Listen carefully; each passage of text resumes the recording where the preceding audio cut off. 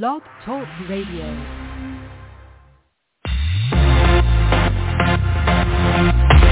We're live. Live from Chicago and Las Vegas. You're tuned in to the show that's always on top of what's trending. It's Page One. With Levar and Mary.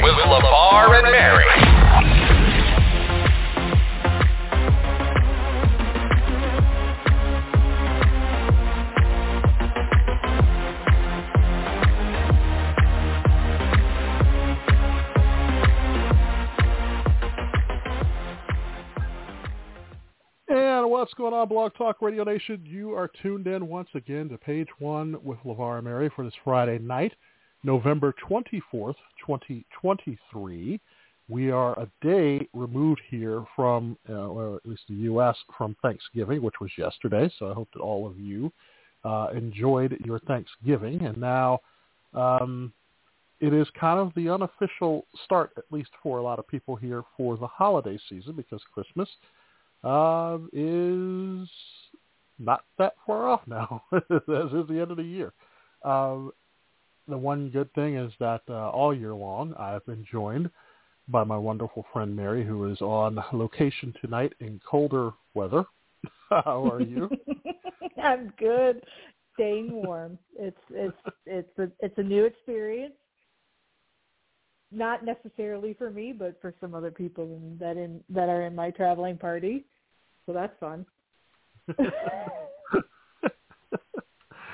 By the way, where you're at, did you make any snow angels? I forgot to ask you that question. No, I did not make any snow angels. I did not trust that there was no yellow or brown poop in the snow. Well, let's hope not. There's no yellow snow. There's no brown snow. But it was snow. There was snow. That was interesting. I know, because you don't get a chance to see it that often. So, you know, for those of us here in the Midwest, I mean, it's kind of like the norm. And it's kind of like, you just hope and pray it's not a lot. And you hope that you don't have to really shovel it. And it's not like wet and like huge. But no, I mean, if you don't see it that often, I'm pretty sure that is a shock to the system. Mm-hmm. Yeah, it was very light and dusty. So I don't see a lot of it staying put.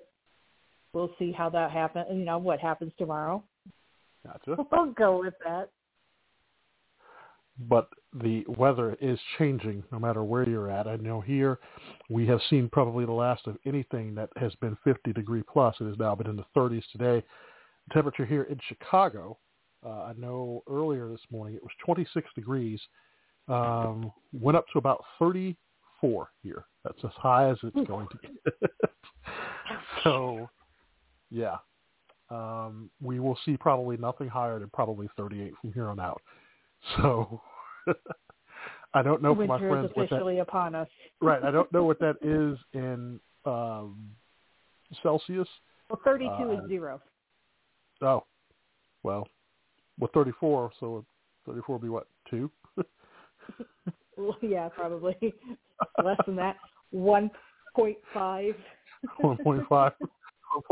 So for my friends who are listening across the pond, it's a little cold here. If you're visiting, bring a heavy jacket and bring gloves. One of the interesting things that I did see this week was that here in Chicago, we actually are trying something brand new where we are going to be doing, if you come into town, the Chicago Electric Boat Company announced that it will now offer hot tub boats and heated boat rides for the winter months in the city. So if you're familiar with Chicago, and especially downtown Chicago, while you think about floating down the Chicago River, well, it's something to think about during the summertime. Like I said, this boating company here in the city is hoping to change that. So pretty much they said, picture this, a bubbling hot tub on a boat cruising the Chicago River. It's a floating paradise, it says, exclusively yours to enjoy. The 90-minute, 6-passenger hot tub boat is now taking reservations for the months of November and December. as well as all of 2024. The price for the boats is $158 per hour with a 2-hour window available starting December 8th. While food will not be allowed in the boats, riders can bring alcohol. So they say make sure to designate a sober captain. They said that the boats will have an internal filtration system that both heats and cleans the water in the hot tub while the boat is docked. In addition to the hot tub boats, the boating group said it also transformed its popular Duffy boats, enclosing them with a built-in heater. I think I'll pass. I'll pass as well.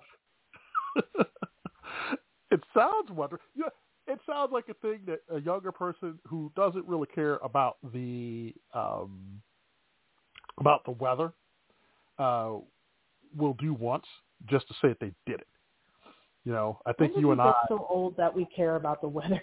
Well, no, here's the thing. I think you and I were both foolishly in our younger days, you know, in the wintertime, if we went to the clubs, we were the people that left our coats in the car. And yeah. And then we'll put it on when we come back. Right. You didn't want to do coat check, and so you pretty much left your coat in the car, and it was probably like 10 degrees outside, and snow on the ground, but that was us. I wasn't foolish about that. I was poor. That's the difference. I couldn't pay for coat check. Actually, they did a study on that, I think about a year or two ago, where they were at the University of Wisconsin, and they were following students, and there was these young ladies who were dressed in little or next to nothing. And they were talking about how, and as we're talking winter now, but to be careful, because if you're outside, drank alcohol, you're probably not too aware of just how cold it is until you have sobered up a little bit. But within that time, it was the dangers of frostbite happening. And so a lot of these college students were coming with cases of frostbite because they had been out without coats in the winter, bar hopping. So, alrighty then. Something that you don't have to worry about there, but well, at least out in Vegas. Right. but I'm pretty sure you'll see some people wearing some type of coat or jacket as it gets a little colder. So, which will probably be a few weeks from now. So yes. No, they'll be wearing parkas when I get back, and they'll be like, "Dude, I actually had to wear a parka." For a reason. There's a reason. But that was one of the interesting stories today. And then the other interesting story that I read this week, I don't know if this is a sad state of affairs for how we are now. This story came from Springfield, Illinois, where the Hospital Sisters Health System, which is a Catholic organization based in Springfield, Illinois, is now removing all wooden and metal crucifixes from its hospital's emergency departments and patient rooms. That decision is a response, quote, to the changing healthcare landscape and the general increase in healthcare workers experiencing workplace violence. According to a statement from the health system shared with Becker's, the health system declined to specify if a specific event triggered the change. So safer replacements will be installed keeping with their standard. They said that they're working closely with their spiritual care leaders, have researched multiple options, and have identified several crosses that will be utilized for replacement and secured appropriately. Healthcare and social services report that the highest rates of non-fatal workplace injuries across all sectors, surpassing both manufacturing and construction by well over 100,000 incidents. And as patient violence rises, the individual health systems and states have taken various actions to protect their workers. The issue has made its way to Capitol Hill. The Bipartisan Safety from Violence for Healthcare Employees Act was introduced to the U.S. Senate on September 12th. If passed, will make it a federal crime to knowingly assault hospital workers. And removing those crucifixes weren't their first line of defense. All employees are given management of aggressive behaviors training, and direct care workers go through additional intensive training to learn de-escalation skills. I don't even know what to say, because at this point, if you're in a hospital, the last place where you would think people would be acting a fool, as I say, would be there. But I can see the look on your face as you're sitting in shock. what's considered safer?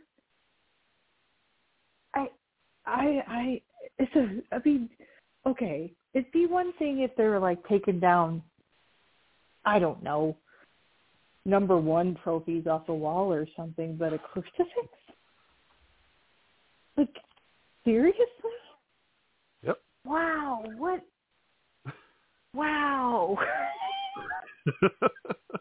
By the way, for you folks, I don't really tell Mary too much of the stories that we cover tonight because I prefer her immediate reaction to what happened, and that's one of them. I saw this story, and I had to look through it a few times just to believe what I thought it was a joke article, but it was not, unfortunately. Wow. That was the next question. Oh, my gosh. That's not an Onion article, unfortunately, but... You're getting attacked by a patient and a crucifix. God bless you, but my goodness. Yeah. I take that back. God maybe didn't bless you at this point. Yep, that is where we stand now. And it's sad that it's taking now an act of Congress to protect hospital workers. Doesn't that, I was going to say, doesn't that, the crucifix part would, but go against church and the separation of church and state? It would, but the thing is that they're looking at the overall assault on workers.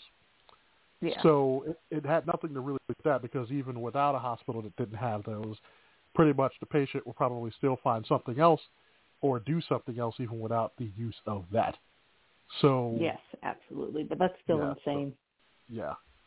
So that's something now that we've come to that point where we have to protect our hospital workers who do such a great job as well from anyone being violent towards them.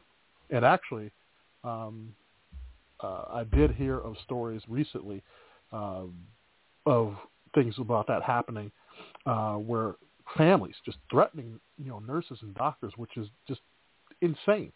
These are the people that are trying to help you, and unless you got a PhD yourself, you pretty much have to go by what the doctors or nurses are trying to tell you because they know. But unfortunately, even in distress or even in signs of frustration, people don't think, and they tend to act out. And this is what you get. This is where we're at. So, yeah. I don't know. Those are a couple of the most interesting. Yeah. I don't even have words. No, there isn't. It's like when I saw it, I was like, ew. What do you say to that? How do you react to that? It is what it is. But speaking of what is, tonight on the program, coming up in just a couple of moments, we have the Almanac.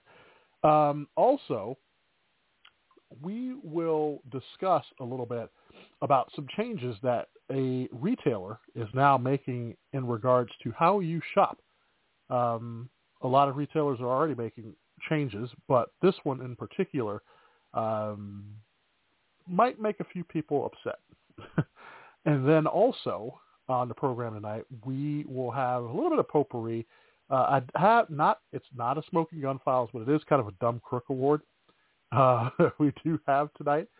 And tonight, we will also do, and this is where I'm pre-warning all of you now, we will have the After Dark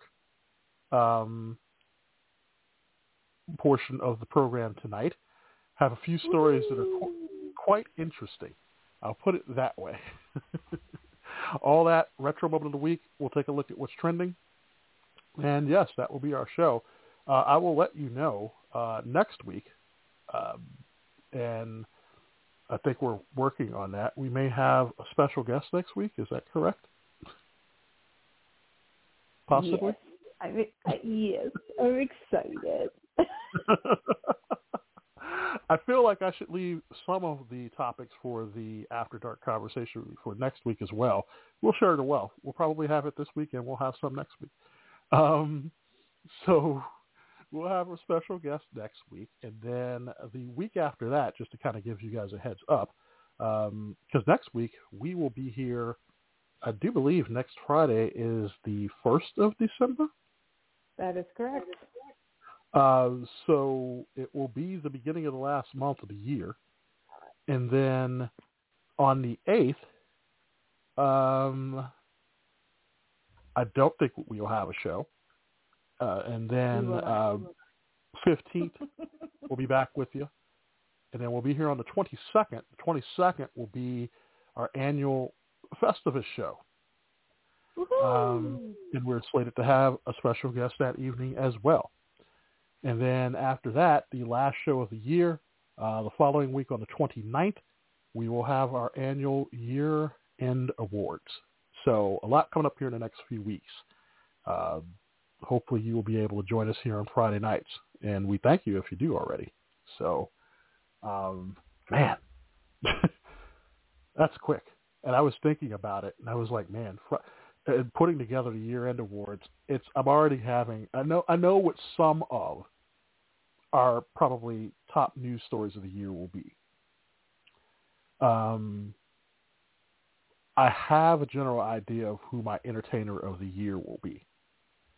Oh, I don't start on that stuff until now. I thought you were going to say you don't start on it until like the Thursday before. Depends on how I'm feeling sometimes. Yeah, you wait till the Thursday before the show. Sometimes I do that too.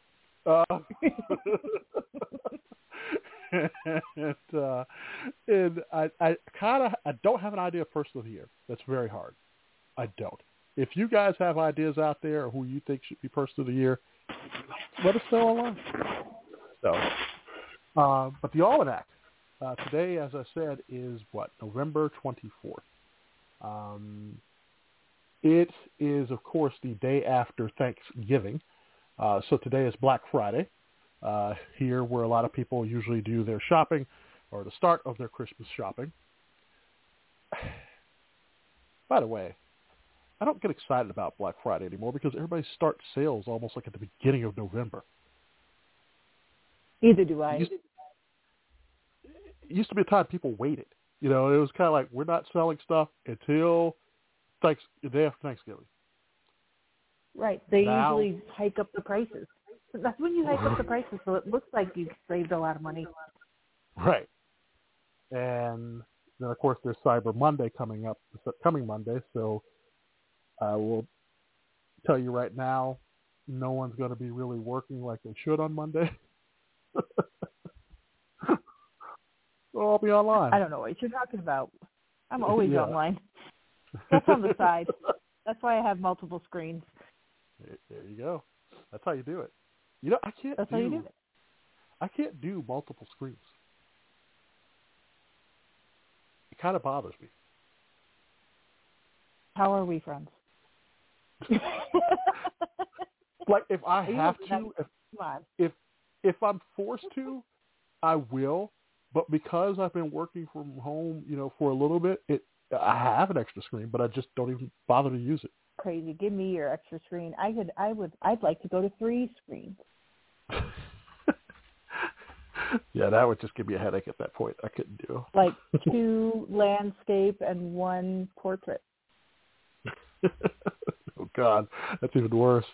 Mm-hmm. Oh, I put my team's messages up on the portrait one so they can scroll and they can do their thing, and I don't have to worry about covering them up. And all of my other ones, oh yeah, no, I absolutely would love to get another screen. I don't know if I can finagle it or not, but especially since I'm going to be moving offices. But yeah, I'd love to. Love to. There you go. We have someone that wants to do an extra screen.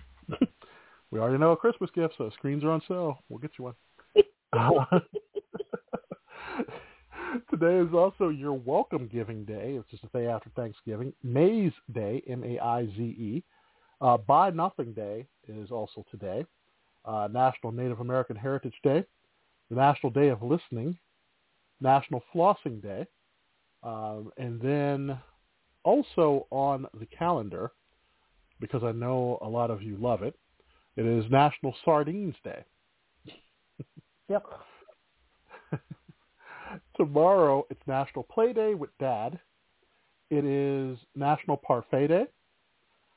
Small Business Saturday, which is the Saturday after Thanksgiving. And I will tell you all, if you have a chance to visit your local merchant, please don't just make it for Saturday, but make it as often as you can, because that's the backbone of the community. Definitely, when you have an opportunity, take a visit, especially if you want to on Saturday. Do that, but do it throughout the year if you can. Shopping Reminder Day is on Sunday. It is also, Saturday. It's also Blasé Day on Saturday. Okay. Okay.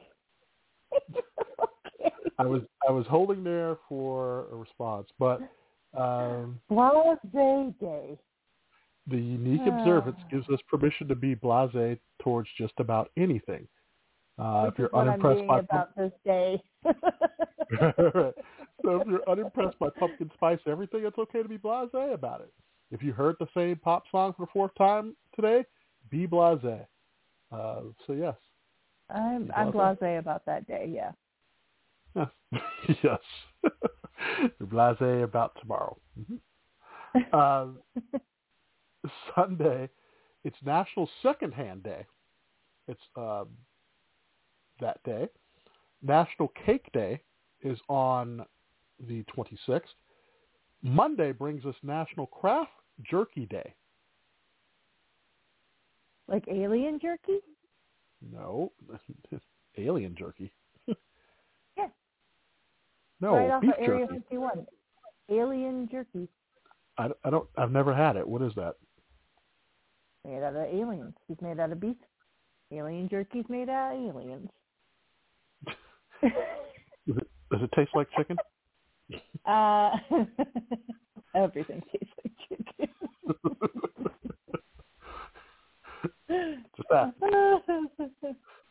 Just ask. The 27th also brings us National Bavarian Cream Pie Day. And then, of course, the Monday after Thanksgiving, it's Cyber Monday. The 28th, which is on Tuesday, brings us Red Planet Day. It is National Alan Day, A-L-A-N.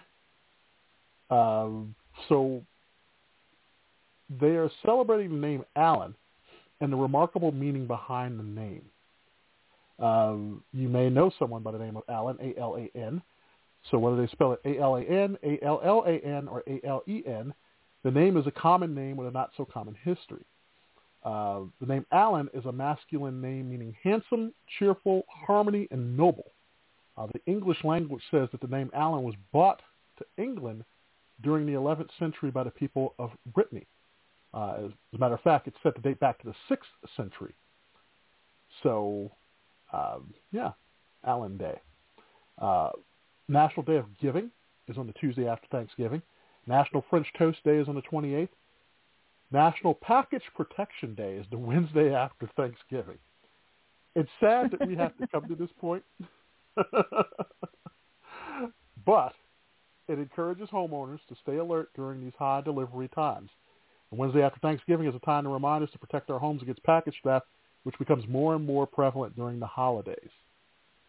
So, yes, it is kind of sad. It's really sad. Yes. And then Electronic Readings Day is on November 29th. The 30th brings us a day of remembrance for all victims of chemical warfare. National Mississippi Day is the 30th. National Mason Jar Day is the 30th. National Moose Day. And then also it's National Personal Space moose Day. Like as in wah, moose? Or moose as in like M-O-U-S-E-S-S-E? M-O-U-S-E. It is M-O-U-S-S-E, moose as in the food. Gotcha. So like the dessert moose. Yes. It is the dessert mousse. Which I love a good chocolate mousse, if there is one out there. So yes.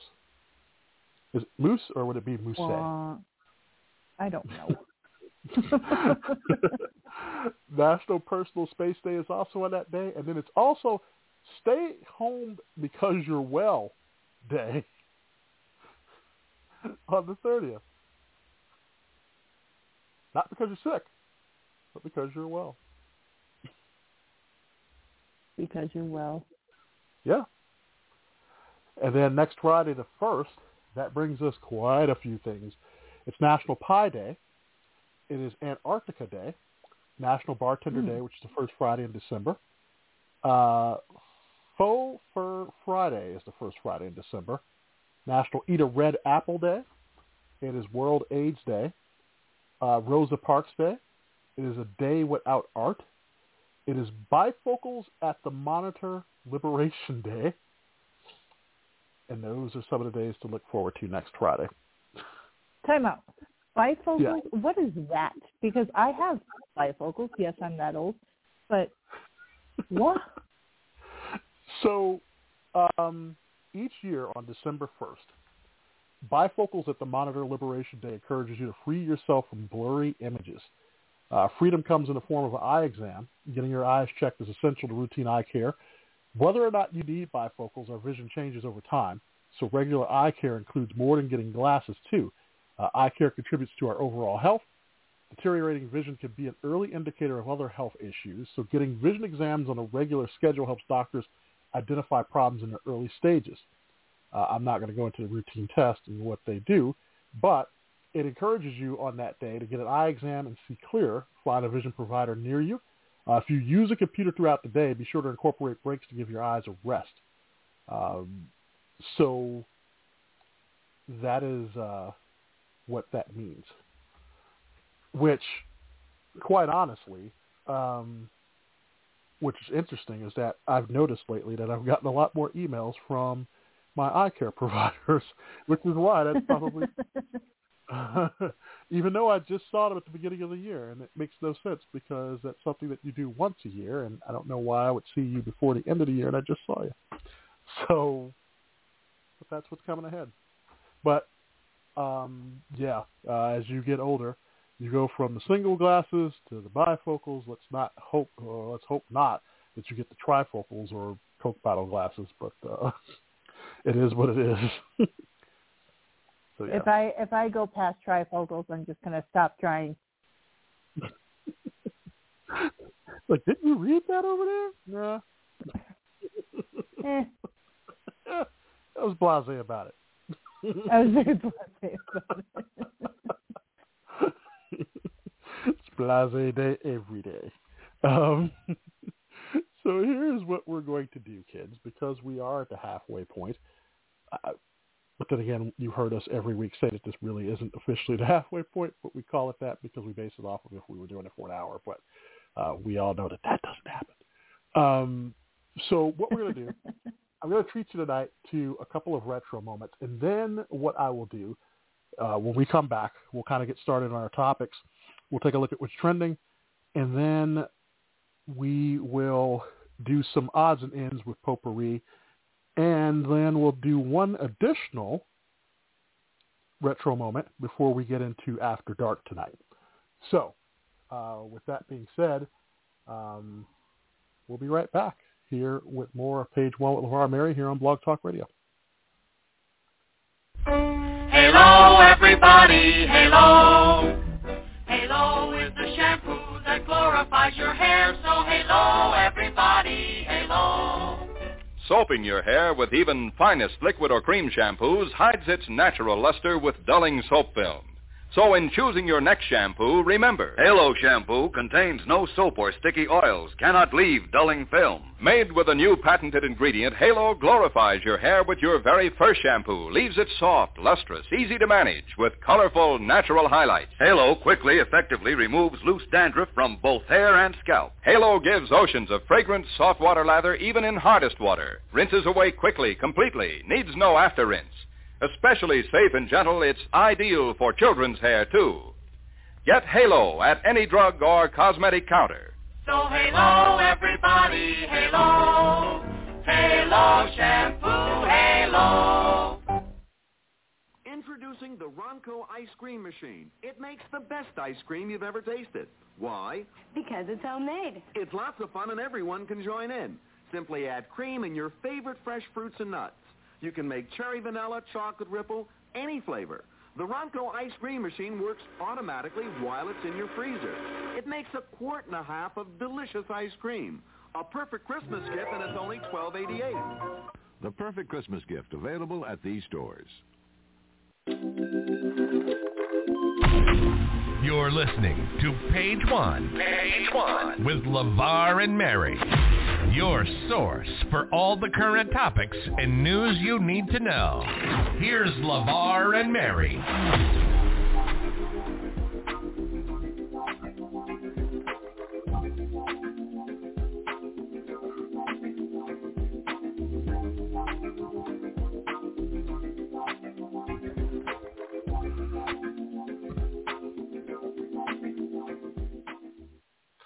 Welcome back to Page One on this Friday night, November 24th. Shame on me. I've told some of you since my return that part of this show I usually will do standing. And and pretty much when I get to certain points, because I've stood for so long, Levar also has to sit. So as I was doing the other retro moment, and when we were coming back, I'm like, hey, you've got to sit now. So I had to readjust some things here at my desk. Thankfully, I'm quick enough as to where we can get that done. But welcome back. It's Friday night. The things you don't see. See, I'm too honest. Like, I tell you all what happens. I mean, for all you know, this is like a flawless show that goes through, and you never know. But I'm honest, man. We're open like that. We're going to tell you. It's not perfect. Anyway, so... Of course, today's Black Friday. One of the things that that is happening is that here in the States, Target is reportedly planning to restrict some of its self-checkout areas to shoppers purchasing 10 items or less. The change will only affect a small number of stores during a test phase, according to Target, a representative who spoke with CNN. A spokesperson for the chain was not immediately available to confirm whether the idea will be implemented at the additional stores in the near future. The decision to limit some of Target's self-checkout shoppers to 10 items was made in order to heighten the customer experience and specifically reduce wait times. But according to the company's COO, shoppers are increasingly preferring full-service checkout too. He says, since their goal for Target is to be the easiest place for the guests to shop, our teams have been focused on the front-of-store experience with the goal of providing consistently great service through the in-store checkout experience, along with drive-up and in-store pickup. So in addition to Target, multiple Walmart locations have recently made a move to deter shoppers from the self-checkout area by getting rid of the option altogether. Nextstar's KRQE reported in early October that 3 Albuquerque Walmart stores had removed or were planning to remove their self-checkout lanes, an idea that polarized guests. One woman told the station that she waited in line for a good 15 minutes despite only having a few items she would have otherwise rung up at self-checkout, where others claimed they preferred full-service checkout anyway. At the time, a spokesperson for Walmart similarly cited the guest experience as an impetus for the change. Some of the company's employees also told Business Insider that theft is more common at self-checkout lanes, perhaps pointing to another reason Walmart and other retailers are moving to limit or oversee the option. Target closed stores in several states this year, specifically citing theft and organized retail crime, but stopped short of blaming self-checkout. Earlier this year, Costco also announced an overhaul of its self-checkout policy, telling shoppers that proof of membership and perhaps a photo ID may be required. With them, they said that our membership policy states that our membership cards are not transferable, and since expanding their self-service checkout, we noticed that non-member shoppers have been using membership cards that do not belong to them. They don't feel it's right that non-members receive the same benefits and pricing as our members. Despite any new limitations and restrictions at the self-checkout, the National Retail Federation has not seen, quote, compelling evidence that this is an industry-wide trend. Pushback against self-checkout, however, appears to be growing in some regions. The president of the Sparkle Markets grocery chain, Ohio, West Virginia, and Pennsylvania, said earlier this year that stores would not adopt any self-checkout lanes in order to support workers in the community. I know that you sometimes are probably a fan of the probably just have them bring it out to your car. But I can't tell you how polarizing in the beginning that it was, especially for older people. And to see them now kind of backtrack on this is actually kind of funny because it was something that I knew would not last, because we went from checkout to self-checkout to self-checkout, with all of these cameras and flashing lights and everything else. And then they wanted to add more people standing there to kind of oversee it. And it got a little hairy because at times what happened is that if somebody missed something, they felt that they were being blamed or accused of something. And that started fights. And now here we are backtracking out on it because it seemed to have been a failure. Are you surprised at how quickly that this has happened? Or do you think that they should continue to keep self-checkout with maybe some restrictions for people who do self-checkout? I mean, okay. I don't know how to answer this well. I use self-checkout when I have very few items. Or at stores like my local grocery store where they have only one lane open, but then they have 17 self-checkout lanes. The thing I don't like doing is that if I have a full cart of groceries, I don't like going to the self-checkout if I'm only by myself, because then I want to be as quick as if I had to go, I want to be as quick as somebody that's only got 10 items. It is really polarizing. It really is, it really does suck. And there's no good answer to it, Retail chains say that self-checkout helps them keep the overhead low, but then really, because the prices I'm seeing are still going up and up and up, Right. I don't know. I don't know. I'm not going to be mad if they go back to having a regular checkout, as long as when people check out with those cashiers, they're not assholes. Right. They haven't been. I mean, at least in my experience, they haven't been. Actually, by the way, I was actually quite surprised while I was at Walmart. I was getting super glue, and do you know that you have to be 18 or over to get super glue? What? When did that start? Yes, I don't know when. And what happened was that I scanned the item, and the light starts going off, and then you get like the screen, and it was like, hey, you have an item that requires further processing and wait for the associate. And it was like a big, huge little sign that came up and was like, it must be 18 or over to purchase the super glue. I mean, it was like a little small container. I don't understand. And I think there was one other item I did purchase once that was something that you wouldn't even expect that required an ID. So I'm so shocked. Yeah, it's. I think that's another reason for self-checkout. I'm just like, at this point, if I go and I have something that is like alcohol or is something like that, or a spray paint, not that I'm going to buy all at the same time. Alcohol, spray paint, super glue, that sounds amazing. Yeah, that that's sounds like a Friday night. Yeah, that sounds like an interesting evening, and I don't think I would want to know what anybody was doing. All you need is duct tape and some plastic gloves. Yes. And added a shovel, yeah. I'm not sure. Not sure I want to know what type of evening that person's having with their buy all those things. Cable ties and a meat thermometer. Yeah, just a few of the regular items that somebody might buy in one full. I wonder though, in this day and age, if somebody buys a lot of items that just doesn't seem, because it already is a little creepy when you go to the store and the store knows that you were there. Even though, I mean, I guess if you're using the same card or whatever it is, because Walmart does know that. Because if I go, they'll say, "Hey, did you enjoy buying this?" I'm like, "Well, how do you know?" you know, and it makes me wonder if someone bought particular items that just kind of doesn't seem to mesh up together. If they kind of keep that in like some type of like database, like, oh yeah, we remember that. He went and bought this that night. He bought a bunch of weird stuff that normally you don't get all together, you know? It looks like you've been looking for 50-gallon garbage bags. No, I wasn't. Right. But thanks. Right. So yard waste for that wood chipper you bought. Hey, Fargo, what's going on? So I don't know.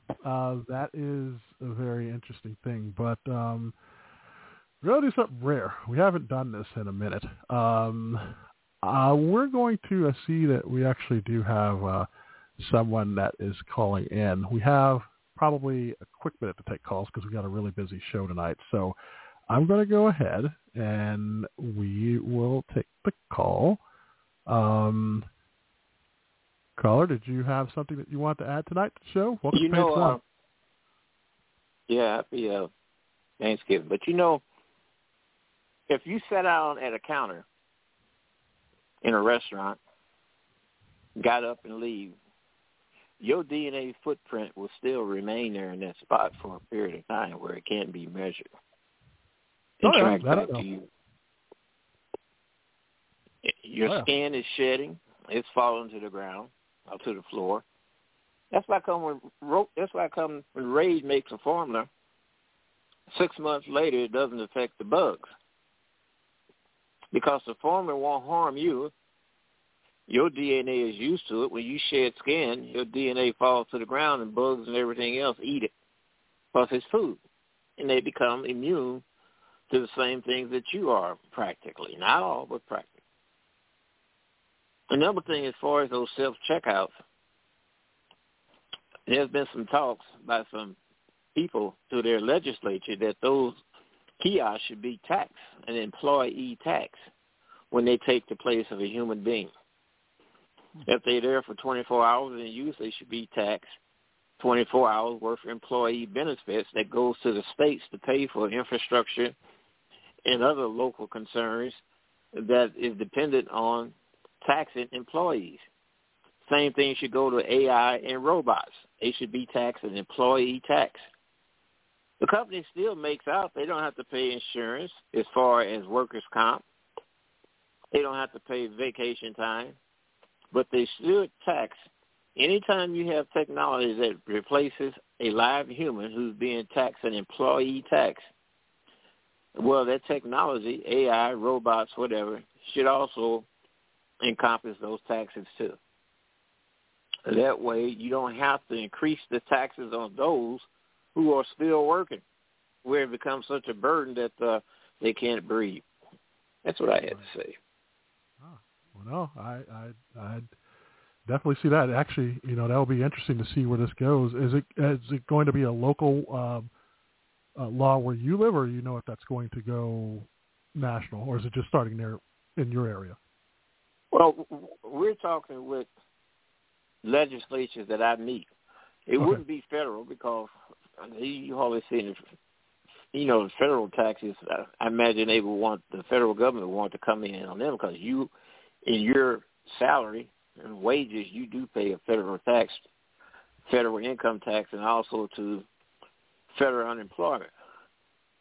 So locally and statewide, yes, it can be done. And it should be done because you still have to have roads repaired. You still need schools that need to be funded. And you still have to pay for public service, which includes police. And we know that the public service budget on cities, like in St. Louis, is over 51%. That is totally ridiculous. But it also includes the police. Wow. Well, definitely if you hear anything else, just keep us posted and let us know. But, yeah, we'll definitely be keeping an eye on this story. Thanks so much for calling in tonight.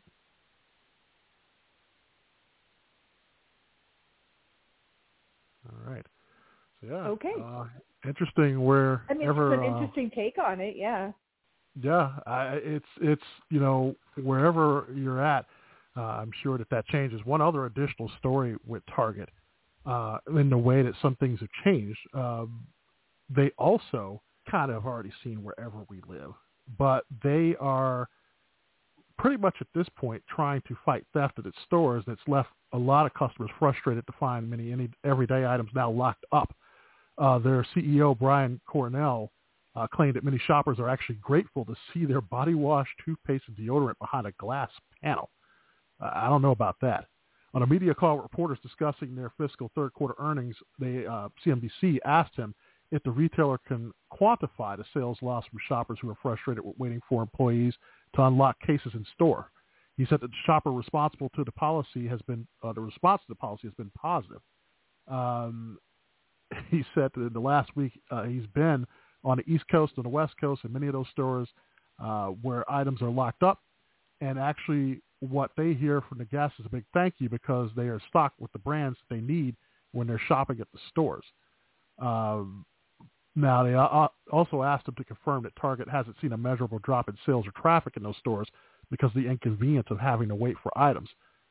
He says it's just the opposite, and theft continues to pressure their financial results. The retailer has repeatedly said stolen items have hurt its profits at a time when sales have stagnated and the company struggles to recapture the growth it saw during the COVID pandemic. They blame theft for its decision to close 9 stores during the third quarter in New York, the Bay Area in California, Seattle, and Portland, Oregon. Like other retailers, Target has put many items in locked cases in stores where theft was the bigger problem. That move comes after they invested billions to improve the shopper experience and make stores more convenient. 26% of consumers surveyed by CoreSite Research in August said that they would shop elsewhere, and 26% said that they would move online if their local store put items under lock and key. A lot of shoppers have expressed frustration on social media platforms about the inconvenience of waiting for store employees to unlock a case in order to get a product off a shelf. I'm not sure if you have probably seen a lot of that happening where you're at, but that is very, at times, discouraging to kind of have that delay in shopping. And I think we talked about this recently where, you know, there were certain stores where that is, like here in Chicago with the Walgreens that I told you about, where a lot of the stuff was under lock and key. It kind of almost is like an unwelcoming type of thing, and I don't know how you feel about that.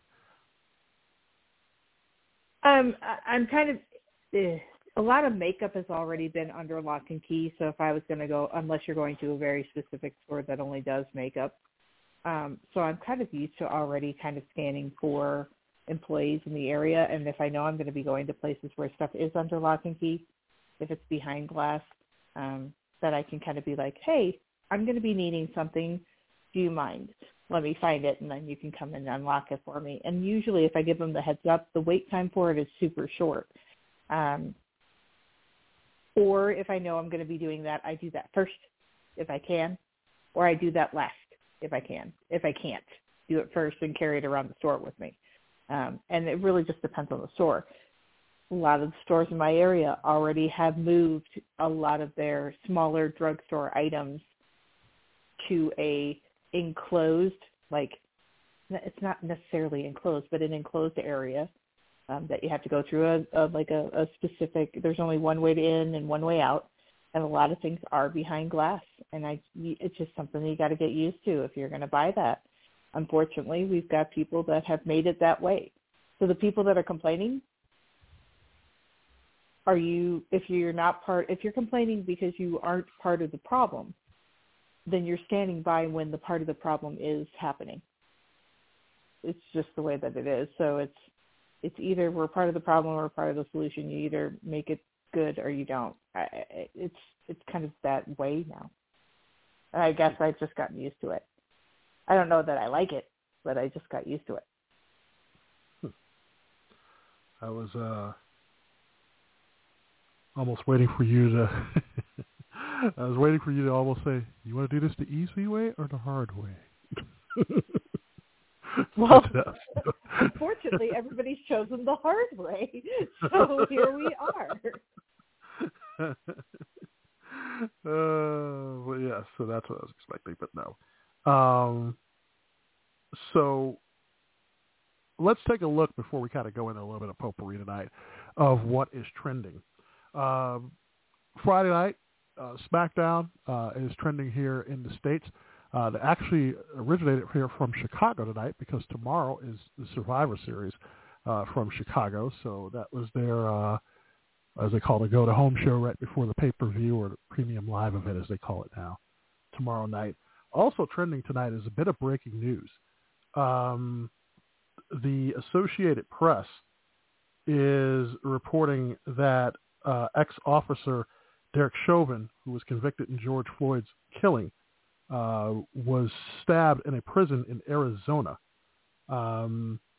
There is no other word on his condition or what happened, but that is from an AP source tonight. Also trending tonight, there's a lot of, I'm not sure if you noticed that there was a lot of football on today. It kind of felt like a Saturday, and it's not a Saturday. It really did. Yeah.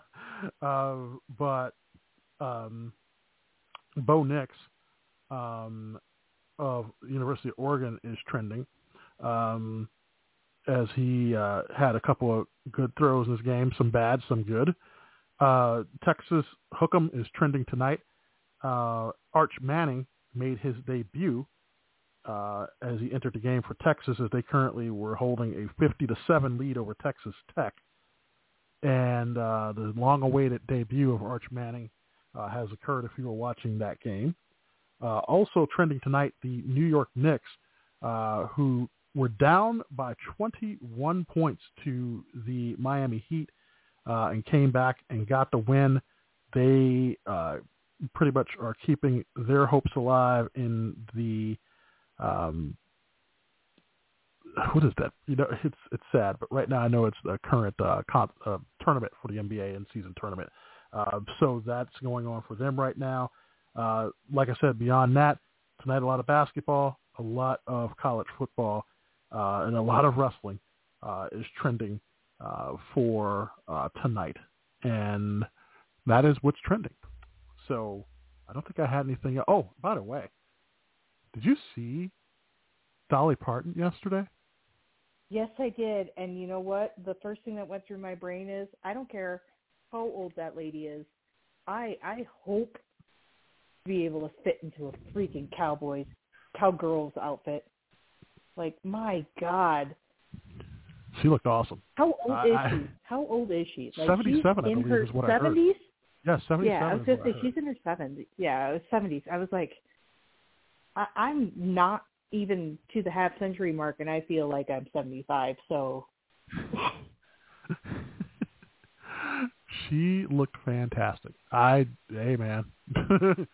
Dolly can still get it. That's all I'm saying. Dolly is now like the person that we're all trying to protect. Because since Betty White left us, you know, Dolly's the person that we're all trying to protect now. That's like, yep. That's our new Betty White. It's Dolly Parton. So, yeah, that is, you know, I've mentioned that before. And so she's like the favorite. She came out with her rock album because when she went to the Rock and Roll Hall of Fame this year, she said, hey, if I'm here, then I have to come out with some type of rock and roll album, which she did, which was of some rock standards, which was awesome. I think I've heard a song or two, and she can't do any wrong. She cannot do any wrong unless she just did like just something blatantly bad. But even then, she's been the same Dolly Parton since she came upon the scene. So, and does a lot of things. I think I think that's why I like her the best. She's been. I don't care how crazy she has been about whatever or what her views are, and I don't even. She doesn't really put them out there, like her political views or anything like that. She doesn't really put them out there. Nope. She's consistently Dolly. Mm-hmm. You see what you get, what you see, what you get. Mm-hmm. Like there's no extra weird stuff. I am Dolly Parton. It takes a lot of money to look this trashy. That, you know, that white trash person looks, you know, stunning, and I want to be that person, or whatever her interview was for that. It was like beautiful. Whatever. I don't even care. She's always been Dolly Parton. She's always been that person. I admire that. And she still looks great. And I think that's probably why I admire her. Mm-hmm. Yeah, no, she looks awesome, and yeah, I don't even know how people could talk wrong about it yet. Like, I've seen some people online who, had their little snide comments, and I was like, that lady looks good. Are you 77? Right, she could pass. Are you 77? Put on that outfit. Right, she could pass for a cheerleader if she wanted to. So, no, don't say anything bad. Don't you talk about Miss Dolly. I'm telling you, those are glass houses. You want to say something, you better be 77 and wearing that outfit too. That's the one thing, and I don't want to get off on a tangent here, but that's the one thing about social media that I always have encountered. That there's always somebody with a really silly or snide comment about something that, in a nice moment or in any type of moment, I'm kind of glad that social media did not come along until recently. I think about, people going to social media to voice their opinions, many of it unwarranted, not needed, not helping the situation. And the thing is that if this was around, if social media was around during World War II, we probably would have lost that war. I don't even say that. I think I've said that before, because you have so many just like disillusioned people who sit here and want to question things that happen or want to know things. You can't know everything that happens. Sometimes it's best that, things aren't there in the general populace, and that it doesn't come to light until years from now, because there are things that have to happen. People would probably, for the Battle of Normandy, would want to know weeks in advance what we're going to do with social media, or probably have some complaint about it. I look back at like things in history that's happened. I'm like, well, thank goodness we didn't have social media, because there would be people trying to be the first to either break the story or complain about something else and not be entirely in on it. Did you have detractors back then? Yeah, but those people, you didn't know about them. Why? Because the majority didn't have to be poisoned by someone coming online and just saying something bad. Or even now, when you see, models or people online doing their thing, their own thing, didn't say anything bad about anybody. And there'll be somebody that comes along and has like these really ugly comments to make, or wants to down people. I don't know why in this society now we feel like we can hide behind a computer screen and down people, or, down them for their looks, or down them for other things. But life's too short, man. Get over yourselves. Get off the computer. If you've got anything to do, turn that negativeness into like a positive way. Go do something. Go volunteer somewhere. There's people that need help. So. Bravo. Listen to you. Woo! Amen. Preach, brother. 2-minute rant over. I'm done with my 2-minute rant now.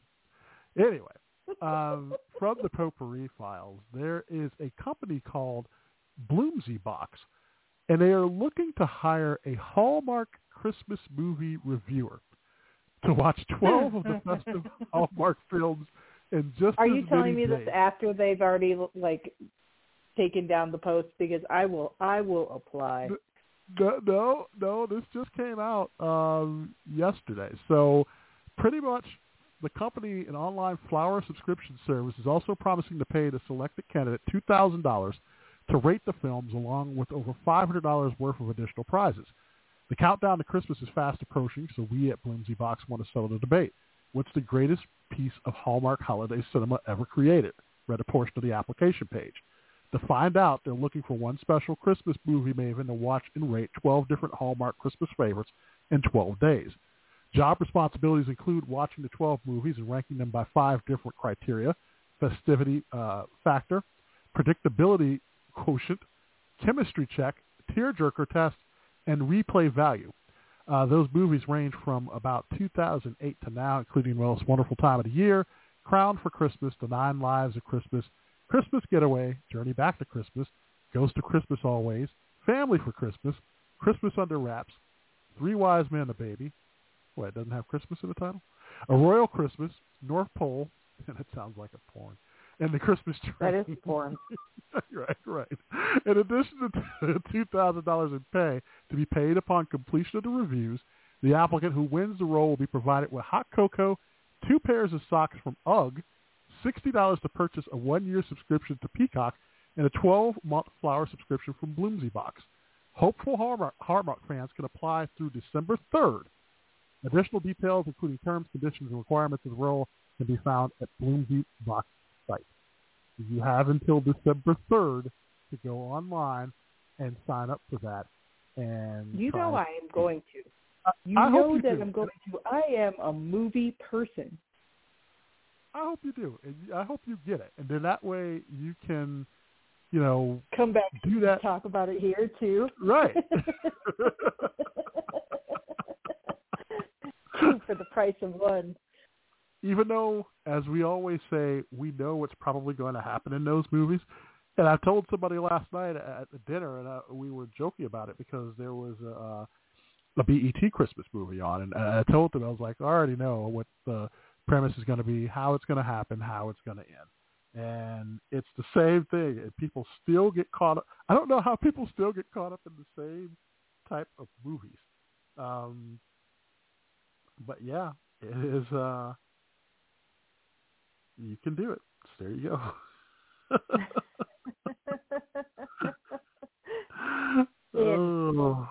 I will put in for it and see what happens. There you go. I think you should do it. Okay. So there is a trend that's also kind of going on here. If you, as it says, sardines swirling in preserved lemons, mackerel basking in curry sauce, char-grilled squid bathing in ink, all are I can't talk tonight. All are culinary delicacies long popular in Europe that are now making their mark on U.S. menus. The country's canned seafood industry is moving well beyond tuna sandwiches, a pandemic-era trend that began with Americans in lockdown demanding more of their cupboard staples. Since then, the U.S. market has only expanded, fueled by social media influencers touting the benefits of the high-powered protein food in brightly colored metal containers. On the TikTok channel Tend Aficionado, Chris Wilson posts recipes for quick meals, including one mixing leftover rice, soy sauce, avocado, and a runny egg with a tin of smoked mussels from the Danish company Fangst. Tend Fish, as it's called in Europe, is now a regular offering on menus at wine bars from San Francisco to Houston to New York, where patrons scoop the contents straight out of the can. There are even 10 fish clubs that mimic wine clubs by sending members monthly shipments of various seafood packed in various combinations of spices and sauces. Videos on 10 Fish, from tastings to how-to tips to cleaning the fish you smell from cans, have generated more than 30 million views on TikTok. And the U.S. canned seafood industry sales have grown from $2.3 billion in 2018 to more than $2.7 billion so far this year.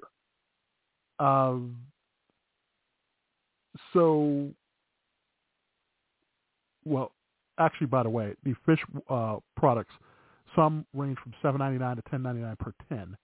And as always, they said it can be served over rice bowls, on charcuterie boards, or in salads. To that end, Fishwife's products included smoked salmon, brined in salt, garlic salt, and brown sugar, then hand-packed in the cans with Sichuan chili crisp crafted in the Chinese city of Chengdu. Its anchovies from the Contraband Sea are packed with premium extra virgin olive oil sourced directly from farmers in northern Spain. This all sounds way too fancy and way too gross, but I know, don't knock it till you try it. And the one shop also has $36 for what's called conservas de cambados, or sea urchin caviar from Spain. Have you tried any of those, or does it sound interesting enough as to where you might consider eating more tinned fish? So, yes, I have had tinned fish. Yes, I have had sardines. No, I'm not a big fan of sardines. In fact, I don't like sardines. If I had a choice between sardines and Brussels sprouts, I would choose Brussels sprouts. But that's specifically sardines. Some of those did sound good. Like the one in the curry sauce sounded interesting. So, like, would I try some of them? Yes. Some of those combinations sounded really good. Would I eat sardines? Because sardines are a very specific thing. They are a specific fish in a tin. It's not just tin. You can't call all tinned fish sardines because not all of that was fish. So I'm like, like that's like calling a veggie burger a hamburger. It's not a hamburger. It's not made with beef. Even though I add pig to it, it don't matter. But no, I'm just, some of it I would try, yes.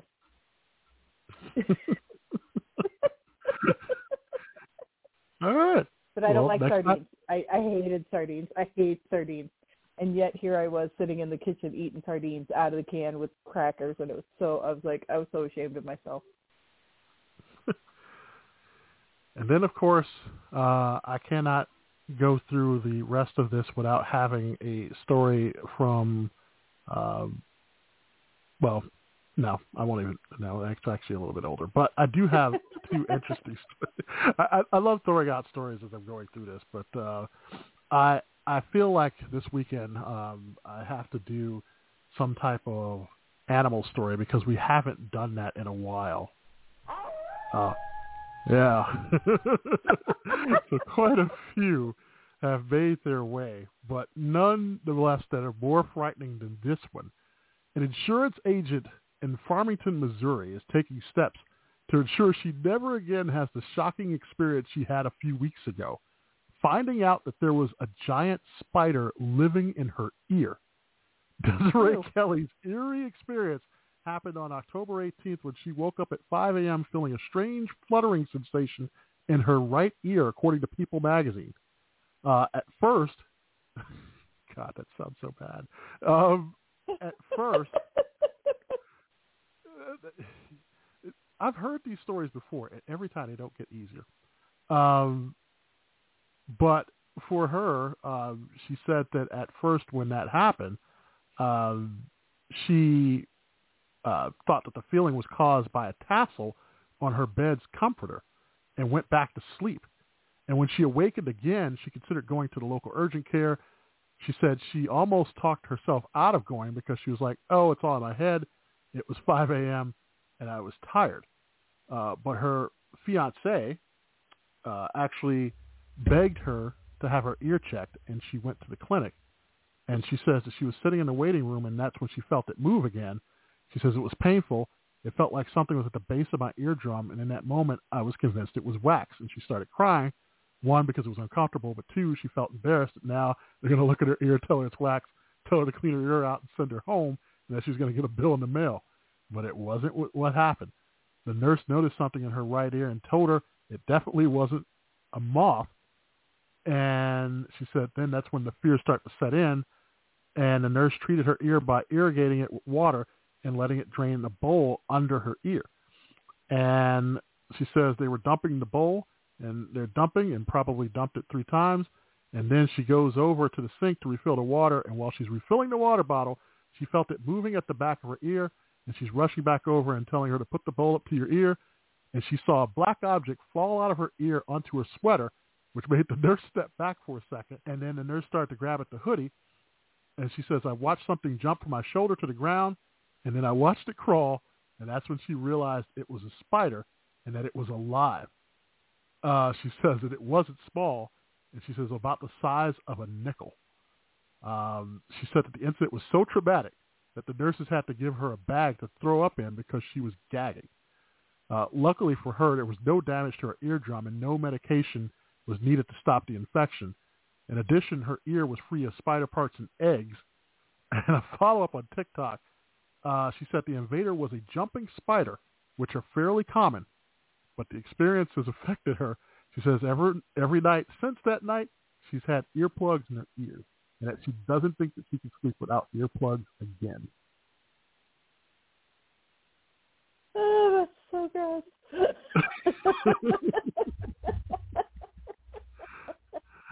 I don't even have words. Like, okay, so when you're, like, describing what they were doing, I've had that done before where I've had so much buildup that I've had to, and I don't know what causes it, but I've had to have my ears irrigated. So I can actually see that happening. But the fact that they couldn't, don't they normally look in your ear first? I with thought that that little they do. thingy? I thought they did. And, yeah. Apparently not. Apparently they do not. So, yeah. By the way, I did have one other additional story from, I'm going to, so this one came from the UK, and we will probably have to ask our friend Chris when he joins us next week. But the article from UPI says blue balls on British beaches originated from power plant. You start laughing halfway through. Say it again. Blue balls on the UK beach. What? Blue balls on British beaches originated from power plant. Oh, God, I'll tell you what happened. So thousands of mysterious blue rubber balls that washed up on British beaches in recent days originated from a power plant. The Tees Valley Wildlife Trust said that the spongy rubber balls are used to clean pipes at the Hartlepool Power Station and occasionally spill out into the sea when too much pressure builds up. The balls are made of rubber and are not radioactive, but of course they still endanger the marine wildlife. The trust is asking members of the public to report locations at which the balls wash up on the beach so energy company EDF, which operates the power plant, can retrieve them. I'm not going to get started about blue balls on the beach. I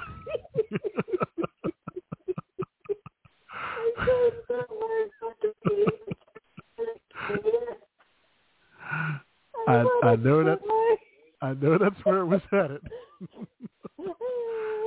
We're not going there. So here's what we're going to do. I saw it, and as soon as I saw it, I had to read the article. You know, when you see something, you got to read the article twice, and I'm just like, no. Yeah. So we'll have to ask Chris if he's ever been to the beach and saw blue balls. Or picked up blue balls. Or had blue balls. So that's for all of us folks to know that story for next week. We'll do it. So here's what we're going to do. I want to call it something else, but I'm going to keep on calling it After Dark. So we haven't done After Dark in a minute. We are going to take a quick break. When we come back, and this is why I'm taking the quick break so that I can give you all a warning, because if there are kids in the room, the next topic that we will talk about is that of an adult nature. Listener discretion is advised, so if you do have any kids in the room and you don't want them to hear what we're about to talk about next during the After Dark segment, it's a good time to put headphones on them and tell them to go play a video game or something. Just thought I'd warn you all now. So after we come back from this quick little break, we'll start After Dark. You're listening to Page One with Levar and Mary here on Blog Talk Radio. New from Swanson, and only from Swanson. A delicious new difference in frozen dinners. It's an added home-style touch. Look, cranberry sauce, new in the turkey dinner. Cocktail sauce in the fried shrimp dinner. And hashed brown potatoes, new in the beef dinner. Each of these Swanson dinners, turkey, fried shrimp, and beef, gives you the added home-style touch. It's new from Swanson, and only from Swanson. No one but Swanson gives you so much extra goodness in frozen dinners. So try these dinners with the added home-style touch. The turkey dinner with tangy cranberry sauce and all the trimmings. The fried shrimp dinner with special cocktail sauce. And the beef dinner with golden hashed brown potatoes, plus 2 other vegetables. They're yours only from Swanson. You can trust Swanson for the best and the newest in frozen dinners. Mm-mm.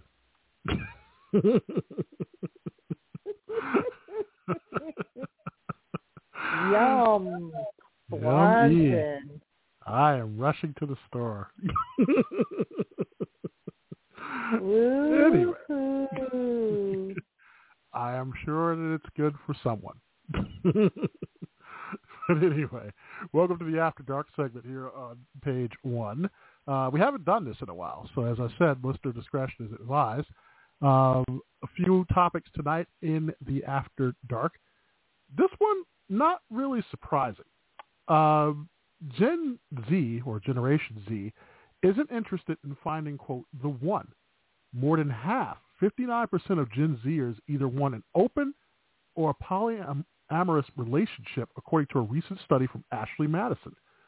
65% believe those types of relationships provide fuller sexual and romantic life experiences, while nearly half admit that one sexual partner simply can't fulfill their sexual needs. While it should be noted that the results of the study are slightly skewed, as the people polled were all users of Ashley Madison, which is a dating site for married people that encourages affairs, experts agree that Generation Z is more accepting of open relationships than previous generations. In the past, people couldn't wrap their head around polyamory and being tied to infidelity, according to a New York clinical social worker. But as every generation does, Generation Z is breaking the mold of everything from workplace etiquette to relationship norms. They said that there is certainly a new perspective in terms of how we look at relationships and what it means to be in a committed one. Open relationships are nothing new, although our willingness to openly talk about them is a fairly recent trend. And Generation Z specifically appears to be more than willing to discuss and engage in open relationships for a multitude of reasons. For one, being more gender and sexually fluid, Generation Zs usually are using open relationships as a way to explore their identities and desires. Technology and social media have also played a role thing that Gen Z does, including non-monogamy, allowing them to see models of different relationships, have more access to an array of porn, become accustomed to constant change, be more communicative, and connect with more people. Criticized for oversharing and broadcasting everything online, Generation Z is notorious for revealing in-depth looks into their everyday, from what they eat to how they manage their relationships. Generation Z can see their peers and others sharing their stories. On that study, 51% said that they seek outside partners because one person alone can't fulfill their sexual needs. 26% says that they're testing the waters to see if it's monogamy or just their primary partner that's unfulfilling. 23% said that they generally feel fulfilled in their romantic relationships, but there's always room for more. 16% says, I can't be happy and monogamous at the same time. And 13% says one person alone can't fulfill their emotional needs. One of the other things that they said that social media really normalizes having the kind of relationship you find fulfilling, however it's constructed. And it's really quite liberating for a lot of Gen Zers to see their curiosities, beliefs, and values reflected. As for the porn side of it, it says this generation has also grown up with easy access to a wide variety of porn, which has inspired many to explore and become accustomed to different kinds of sex, which may require adding partners. And experts note that due to things like travel accessibility, remote work, switching jobs more often, dating apps, and of course social media, humans today communicate and connect with more people than ever. Meeting so many people may pique those Gen Zers' interest and have them question whether their one person is enough, or as some call it FOMO, fear of missing out, can also come into play when choosing a partner. Competing narratives defining Gen Z as the members of this generation have reacted to the major events and phenomena that have defined them in extreme ways. Now, they also believe, in, as far as benefits of non-monogamy, 65% said fuller sexual and or romantic life experiences, more open-mindedness and acceptance towards different forms of love. 46% says they help people learn to comfortably ask for what they want in order to be more satisfied. 42% said less pressure on one person to fulfill all the needs of their partner. And 35% says fewer unhappy relationships since you can get your needs met more easily. What do you think? I mean, I think it's a bunch of hooey, but, you know, who am I to judge?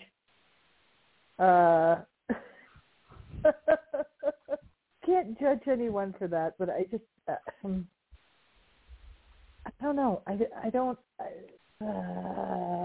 want to be a judgy person. I think it's too late though, right? Right. As I start with, it's a bunch of hooey. I think that part of it is, I was waiting for you to say FOMO, because I really do think it's more of a FOMO thing. Fear of That's missing what out. they said. Yeah, it's more of a FOMO thing than it is I want to make sure that I can ask for what I want. No, piss off.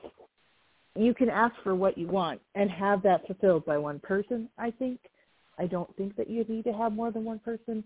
And if you do, then there's other things there lying in wait there. There's more to it than just, I can't have all my needs fulfilled by one person sexually. I don't know. I don't see it. Then again, I guess my baboons question and other great monkeys are pack animals, so maybe we're going backwards in evolution. Well, I guess my whole thing about this is that if there is a fear of missing out and a fear of wanting to see what's on the other side of the grass, if it is that rationale, then why be in a relationship with someone? At that point, you might as well be single, and you might as well, like, kind of just jump from person to person. Because at that point, why get involved in a relationship? Because relationships require, at least in my mind, a commitment here. And if you're not committed to the person that you're with, or you feel that they aren't giving you what you need, isn't that what we kind of call like a broken relationship? And at that point, you're moving on. You can't have your cake and eat it too. That's what it sounds like. And, people are like, hey, I'm with so-and-so. They look great. And we mesh in these ways, but this is missing. But I still kind of want to keep it while looking for someone else to provide what they are missing. And it doesn't even begin to get into that whole thing of how the other person feels, because I'm pretty sure they're not going to be open to that. Or if they are, they're lying to you.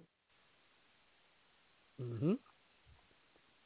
It reminds me of a TV show. There was an episode on a TV show where somebody was dating more than one person, and they're like, oh, so this is blah, blah, blah, this is Joe. And they're like, oh, no, this is not Joe. This is James. Okay? And James stimulates me intellectually, but doesn't do anything for me physically. Like, I'm not physically attracted to him.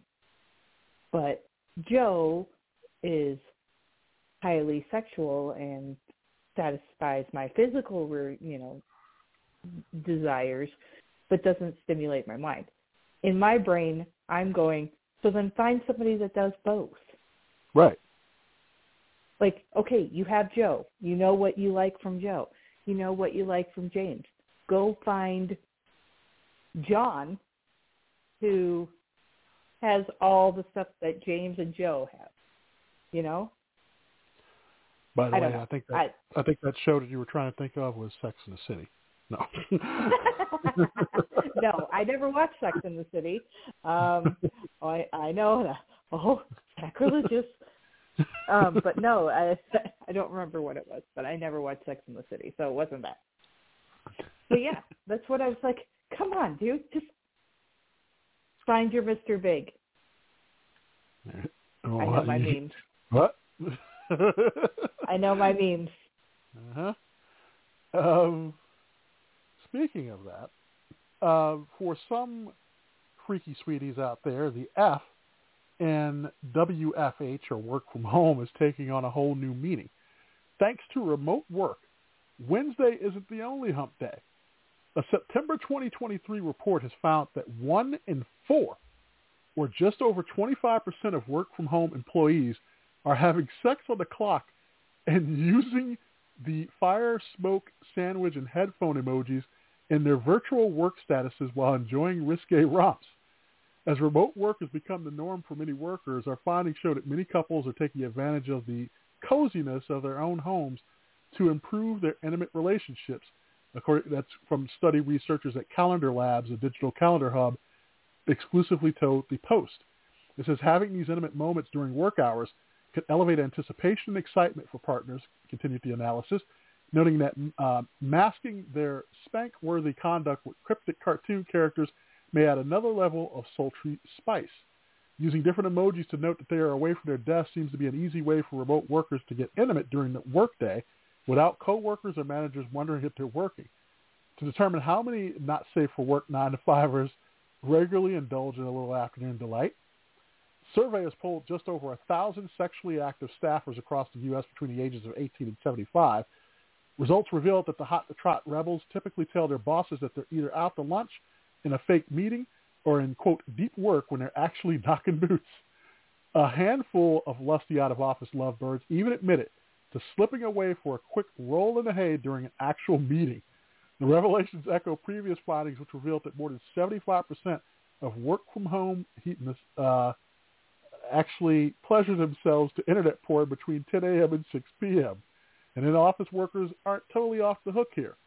Probers discovered that 1 in 10 romantics who return to their cubicles are actually having sex in the workplace. The saucy trend towards getting one's jolly at a job continues to gain steam as hard-working sweethearts are beginning to prioritize their carnal cravings over team calls and deadlines. Many couples are penciling in sex during their busy work days, and couples who frequently schedule sex note being more satisfied in their relationships. And the X-rated revelers may be onto something other than each other.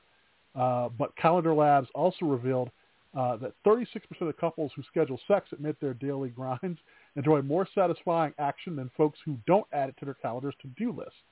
A November 2023 study also found that folks who value checking work emails over intimate moments with a significant other are overwhelmingly less content with their romantic lives.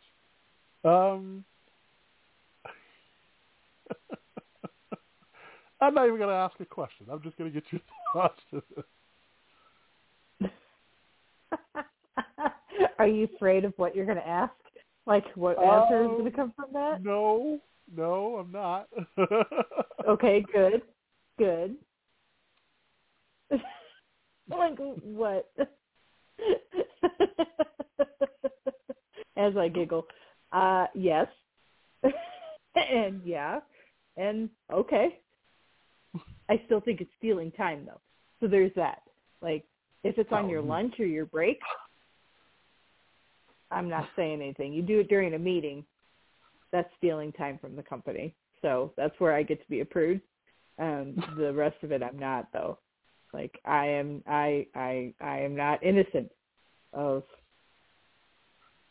at work play.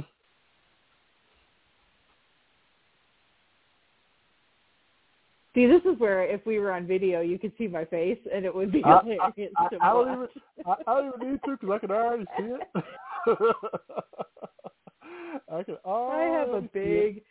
I have a big grin on my face because it's and my job has people that work from home that telecommute.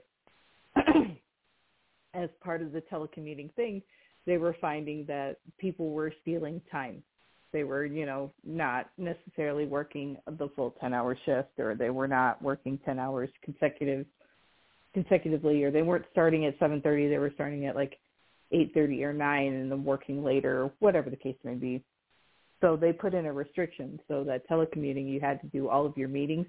If you had meetings and you were telecommuting, they had to be done with the cam on. I'm going to tell you right now, that's not happening. Because I go to plenty of Teams meetings where there's no faces, and I know some of them are telecommuting. But I no, if you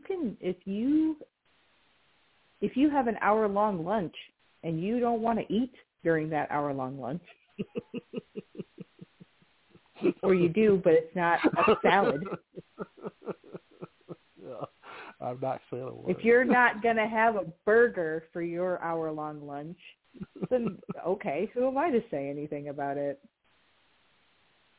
You know, I don't care what you do on your lunch. You're off the clock.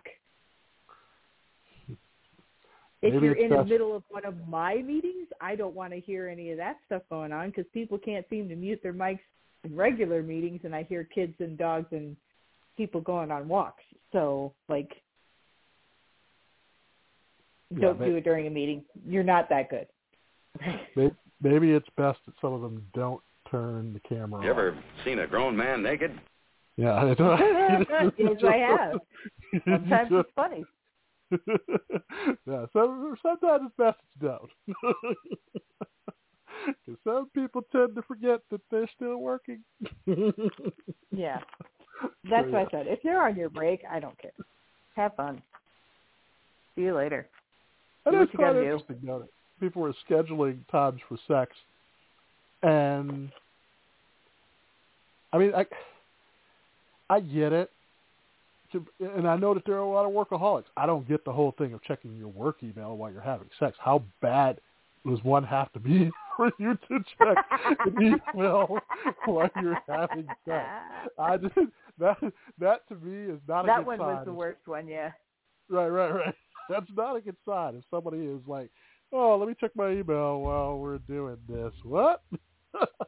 You've got bigger issues at that point. Yeah. Well, if that's more important than what we're doing right now, thank you, but no thank you.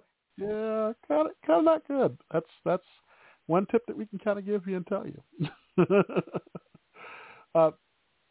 Florida residents might want to keep an eye on their spouses this winter. Once again, Ashley Madison helps us out with this one, but the controversial online dating service Ashley Madison, which we said caters to married people, pretty much examine where members reside to determine hot spots across the world when it comes to adulterous behavior. They provided Fox News Digital with an exclusive look at the 20 cities across America where the most Ashley Madison accounts are based. You want to take a guess at maybe some of them? Florida is one of them. Well, actually, we know it's actually cities. Oh, cities. Miami. Yep. Fort Lauderdale. Tallahassee. No. And no. Oh, really? That's surprising. Key West. We can get out of Florida. Orlando. Yes. That's on the list. Oh, it's outside of Florida? Not just Florida? I thought it was just Florida. Any different city. Not just Florida. This is all around the United States. Vegas is one of them. Yes. No, Vegas is one of them. I'd like I could go other places? Go to the hometown, of course. L.A.? No. How many are on that list? It was 20. 20. Seattle. Yes. Yeah, I was going to say it better be on there because I know they'd be knocking boots when they can. The rain. I'm thinking colder places like St. Paul. No, wait. Did you pull up this list? No. St. Paul was on the list. I did not think that you would get that. Yeah. No, I'm thinking like cold places. So I'm thinking St. Paul. I'm thinking like Albany, New York. Albany. I'm also thinking something as strange as very religious places like Salt Lake City. No, but you're kind of getting there. You're okay, on the right hit path. me up then. So I'm hit actually going to tell you. So some of the cities that was on the list was Miami, Orlando, which I'm shocked you did not say. I did say Orlando. Oh, did you say Orlando? It was right after Tallahassee. Yeah, it was right after Tallahassee. Orlando. Atlanta. I'm shocked you didn't say Atlanta. First thing I think of is Atlanta. Yeah. Las Vegas. Tampa was on that I'm list. surprised I didn't say Tampa. Okay. Cincinnati. Minneapolis. Yeah, Minneapolis. St. Paul. Buffalo. Pittsburgh. Denver. Cleveland. Tucson. Colorado Springs. Anchorage. Bakersfield. Seattle. Washington, D.C., Portland. Now, it had Aurora here, but they meant Aurora, Colorado. They explain that millions of single Americans look for companionship during the cold winter months, which is often dubbed cuffing season. At Ashley Madison, married people looking to spice things up during the wintertime are seen as uncuffing. The rankings are based on where users reside. They also noted that areas with large tourist populations, such as Las Vegas, would be even higher on the list if it went by where infidelity actually occurred. They said that they're always a little surprised by the results in changing behaviors of Americans, but feels many would be stunned at the types of people engaging in adulterous behavior.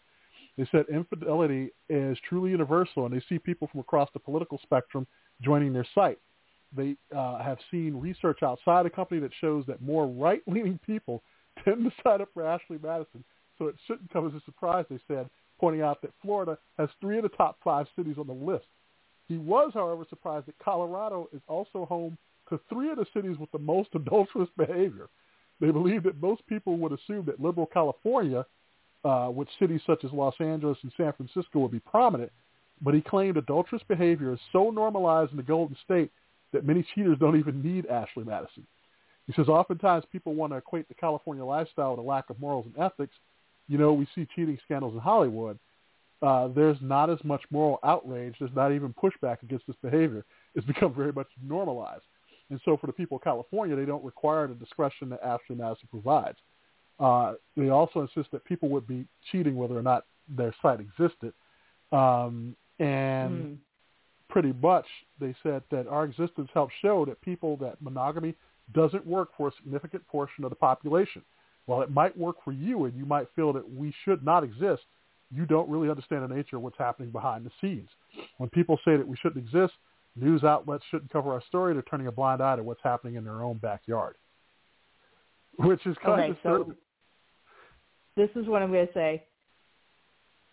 The monogamy might work for you, and you might not think, or you might think that we shouldn't exist. I agreed with the first part of that sentence, that it may work for you or it may not, but that Ashley Madison shouldn't exist. I don't give a crap if they exist or not. People have been cheating on their significant others with people since the beginning of time. It just is. That's how emperors have 17 wives. You know, that's not monogamy at all. And of course, it's the family values places that need the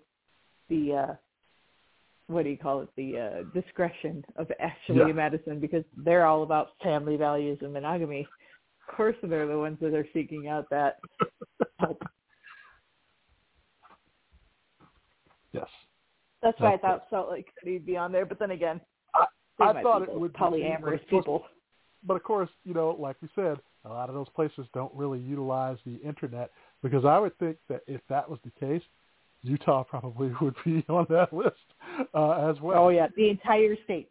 They just say "and Utah." Pretty much, and Utah. Final story here in the After Dark segment was actually the age-old question of when it comes to sex, everyone has an expectation about how it should go and what it should be like. Now a report from Men's Health Service Pilot reveals exactly how these ideas, which typically stem from pornography, can impact sexual performance and mental health. One of the biggest revelations in the report was how long sex actually lasts compared to how long people think it should. Now, men typically last 5.5 minutes during sex, according to the survey results, though people think they should last twice as long. The report suggests that that attitude, it could be attributed to the viewing of pornography, with 33% of men consuming pornographic content at least once a week, if not more. This gap between expectations and reality can contribute to men feeling inadequate in bed, according to the report. Porn, particularly in the absence of sufficient sex ed, perpetrates unrealistic and unhealthy expectations of sex and intimate relationships, according to Dr. Ben Condon. He says this unnecessarily increases the incidence of shame and anxiety in one's performance, while also encouraging unhealthy and at times disrespectful relationships. One staggering statistic in the report is that 59% of men believe porn either positively impacts or has no impact on their sexual performance, but 33% of women have a different opinion on how porn impacts their partner's performance. Men believe that if they mimic the act seen in a porn, they will please the person that they are with, according to the report. Condon said typically porn and self-pleasure were linked, so it's understandable that men had positive associations with it. However, as they said, it can create unrealistic views on expectations of men and women, normalize aggressive behavior toward women, and decrease arousal, and some studies suggest it has links to erectile dysfunction. They went on to say that over time, this ultimately impacts their perception of healthy sexual relationships. Now, he said that the report was created because of the belief that men weren't opening up about their intimate health and relationships, and that they said it's clear from the findings that there are still many taboos to break when it comes to intimate health and relationships, and that's what Pilot is working to do. As for, here's the thing. I think that a lot of times, and because you have heard our shows when I do different interview shows, that some people from the adult industry are there, and they will tell you that what happens on film is far different than what happens in their personal life. As a matter of fact, the norm to them probably way better than what happens on film, even though some people don't mind some of the things that happen on film. Some just do it just to do it because that's what they do. But I think in this case that it gets, I think there's a lot of people that don't know how to, what's the word I'm looking for here? They don't know how to separate fiction from reality. And I'm not saying that all guys do. And at times, it may be something that actually might help, but I think that at times, because people see it and they see this guy that's about 10 to 14 inches or whatever, and they're like, well, that's kind of going to be the rarity in these cases. And they think that they have to be that, or they think that they have to make these specific moves. But you got to remember, once again, you are watching actors. Just like in a movie. And it's all about camera angles, too. And camera angles. And you know that it is not a straight-through video. You know how many times that they have to stop and redo things and, you know, shoot different things again and shoot different scenes and get things back to normal and, you know, have other things happen. Just because you saw a 25-minute video of all this stuff going on did not mean that they shot that in one straight 25-minute take. And I think that there is a misperception here where people have to separate fiction from the actual fact. And I think at times when they're thinking, well, that was good for them on film, you have to think of the person that you're with, because the person that you're with may not want to do some of the things that you saw in that movie. So that happens with most people. The people who are able to do that and separate that know that that's something that was just a movie, and they don't take that over to the other half. I don't think that you should, and in a way I know they weren't, but at times I think that the adult industry gets a lot of like blame for what happens, but there are a lot of good things that people can learn through different videos that are out that teaches you different ways to communicate and be better. And there are things in which you can learn that's probably not what you want to do, because not everybody is going to, at the drop of a hat, be impressed with if you just walked into a room and pulled your pants down or made some Right. cheesy pickup line, or, you know, did the things that people do in these movies. And not every person that gets stuck on an elevator with a beautiful woman is going to find themselves in the sex scene. It's not going to happen, you know? And I think in this reality, I think a lot of people don't know, and even in with movies, people, you know, see TV shows, they see videos, and they can't separate what they see from reality. I can't tell you how many young people see videos, and if somebody's got like a bunch of fancy cars and a bunch of money in their hand and wads and stacks of money and all these women, if you ask them what it was like in real life, all that stuff's not around. Not at least for the younger ones or the new people in that business. Because once the filming is, a lot of that stuff is fake printed money.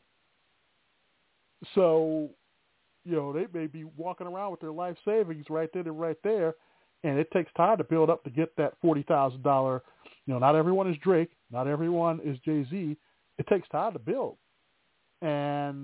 But people nowadays see that and think that if they do that, then they will automatically be that.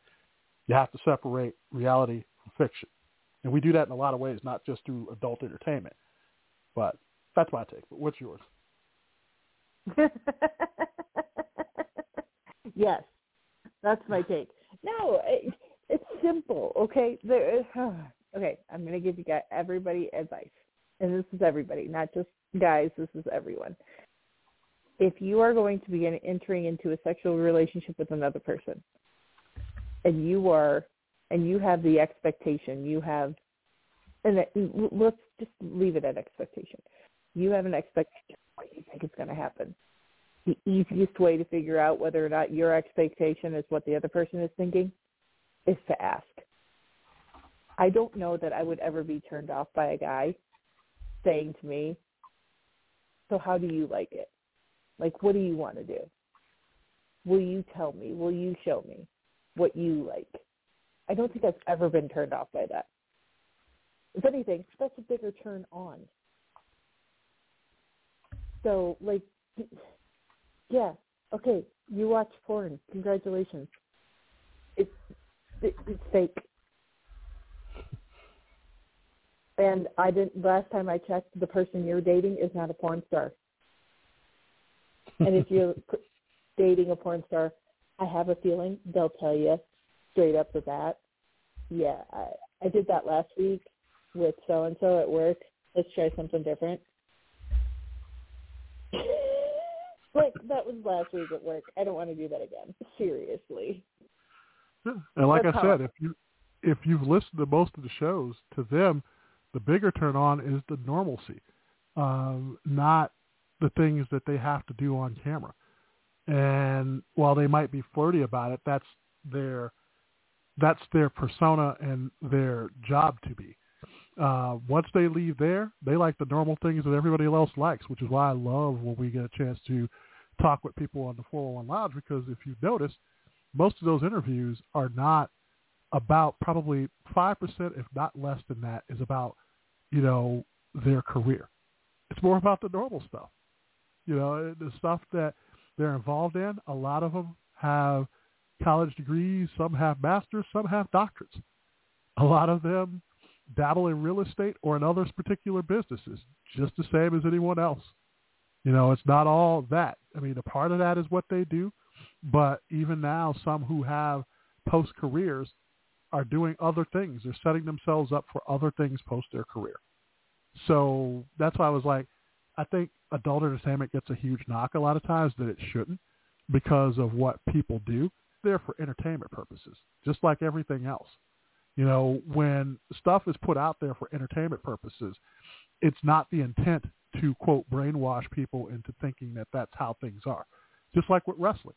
You know, not everybody is going to be fighting in a ring and clothesline somebody every day. So that's why you can't get all worked up on it. I mean, you hear stories back in the day where people were threatening to, you know, hurt or kill wrestlers because if they were a heel, they thought that what they were doing was real. And I was like, it's entertainment. We have to get off of this, like, blaming different things for what happens. It's about pretty much trying to separate fact from fiction. So, I did promise you a Dumb Crook Award. This story comes from New York. A pair of multicolored briefs peeking out above a robbery suspect's low-slung trousers helped police arrest him more than a year later, according to federal authorities in New York. The robbery happened at a tobacco shop in Queens on September 14th of 2022.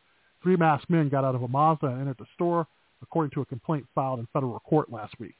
2 of the men pointed guns at employees and customers, while the third emptied the cash register and grabbed merchandise and employees' cell phones, the complaint said. The robbers fled in the Mazda. Surveillance videos that were disseminated through the media showed the third robber wearing brightly colored briefs with a large letter R in white and the year 1990 in yellow. An anonymous tipster passed along the Instagram handle of the suspect with the colorful underwear, the complaint said. The caller also told police that the robbers had tried to sell their stolen merchandise at another Queens location. Detectives reviewed video footage from the sale location and spotted the man with the colorful underwear, now easily identifiable because he was no longer wearing a mask. Police identified the suspect based on his Instagram account, the video from the merchandise sale spot, and photos from prior arrests, according to the complaint. The 30-year-old suspect was arrested Wednesday morning at his home in Queens by members of the New York Police Department Bureau Alcohol, Tobacco, and Firearms Joint Task Force. He is awaiting arraignment in federal court in Brooklyn. The email seeking comment was sent to the suspect's attorney. The other 2 robbery suspects are still at large. Oh, my God. Quit wearing the same underwear and pull those pants up. That's the first part. Pull your pants up. Well, with that, the old clock on the wall is saying that we're just about out of time. Any shout-outs this weekend? I did my shout-out for Miss Abigail, who had a birthday. I'm trying to think of anybody else that has birthdays. I believe there are a few people that have birthdays, so happy birthday to them, some coworkers and that. But just a big shout out to my sister and her family for kind of accepting in me and my family and letting us be part of this chaos that is her home for Thanksgiving. And then happy Thanksgiving to everybody that had it, and happy Black Friday, and et cetera, et cetera, et cetera. Yes, I do believe we have a mutual friend that has a birthday this weekend, Sunday, I do believe. Sunday? And, Is it Sunday? I do believe it's Sunday, yes. And then, let's see, I do have a couple other people that I know have had birthdays here within the last week or so. Happy birthday to them. Shout out to all of our listeners, not only here, but everywhere around the world who are listening to us, whether it be on iHeartRadio or on Spotify or on Apple. Thank you for listening. Thank you for tuning in. And as I said, we'll be back next week, same time, 10 o'clock Eastern, 9 o'clock Central. Mary will be out of the snow by then. Yeah, will be. Yes, you'll be out of snow by then, so that will be a good thing. And yeah, beyond that, I can't think. Tomorrow, go Blue! Go Blue! Big game tomorrow. So you didn't sound too enthusiastic about that. I'm worried. I'm curbing my enthusiasm. It's the game. So, like, you have little faith. Well, I have faith, but I'm also a realist. So I got the nail biter. I got 2 predictions for that game. If it goes the other way, and let's hope it doesn't. If it goes the other way, then the score will be 27-19. If it goes the way of Blue, then the score will be 34-31. I was going to say it's going to be within 3. Yep. That's what I'm saying. So, yes, that's my prediction. So we'll see if they hold up, and we'll know by tomorrow afternoon either Mary is going to be relieved or she will be a little bit for a while. So, yeah. But safe travels to you, my friend, and we will talk next Friday night. So for Mary, who is anxiously awaiting the end of the game tomorrow, for me, thank you so much for listening, everybody, and staying up with us almost the entire length of time here tonight. See, every week when I think we're only going to go an hour, we go longer. So, joke's on us. But with that, take care of yourselves and each other. We'll see you next week for another edition of Page One. Thank you, and thanks for listening. Bye. Thanks for listening to Page One. Page One. Don't forget to get the latest show info on Twitter at NewsCommentBTR and add us as a podcast on Apple, iHeartRadio, Spotify, and other platforms where we can be found.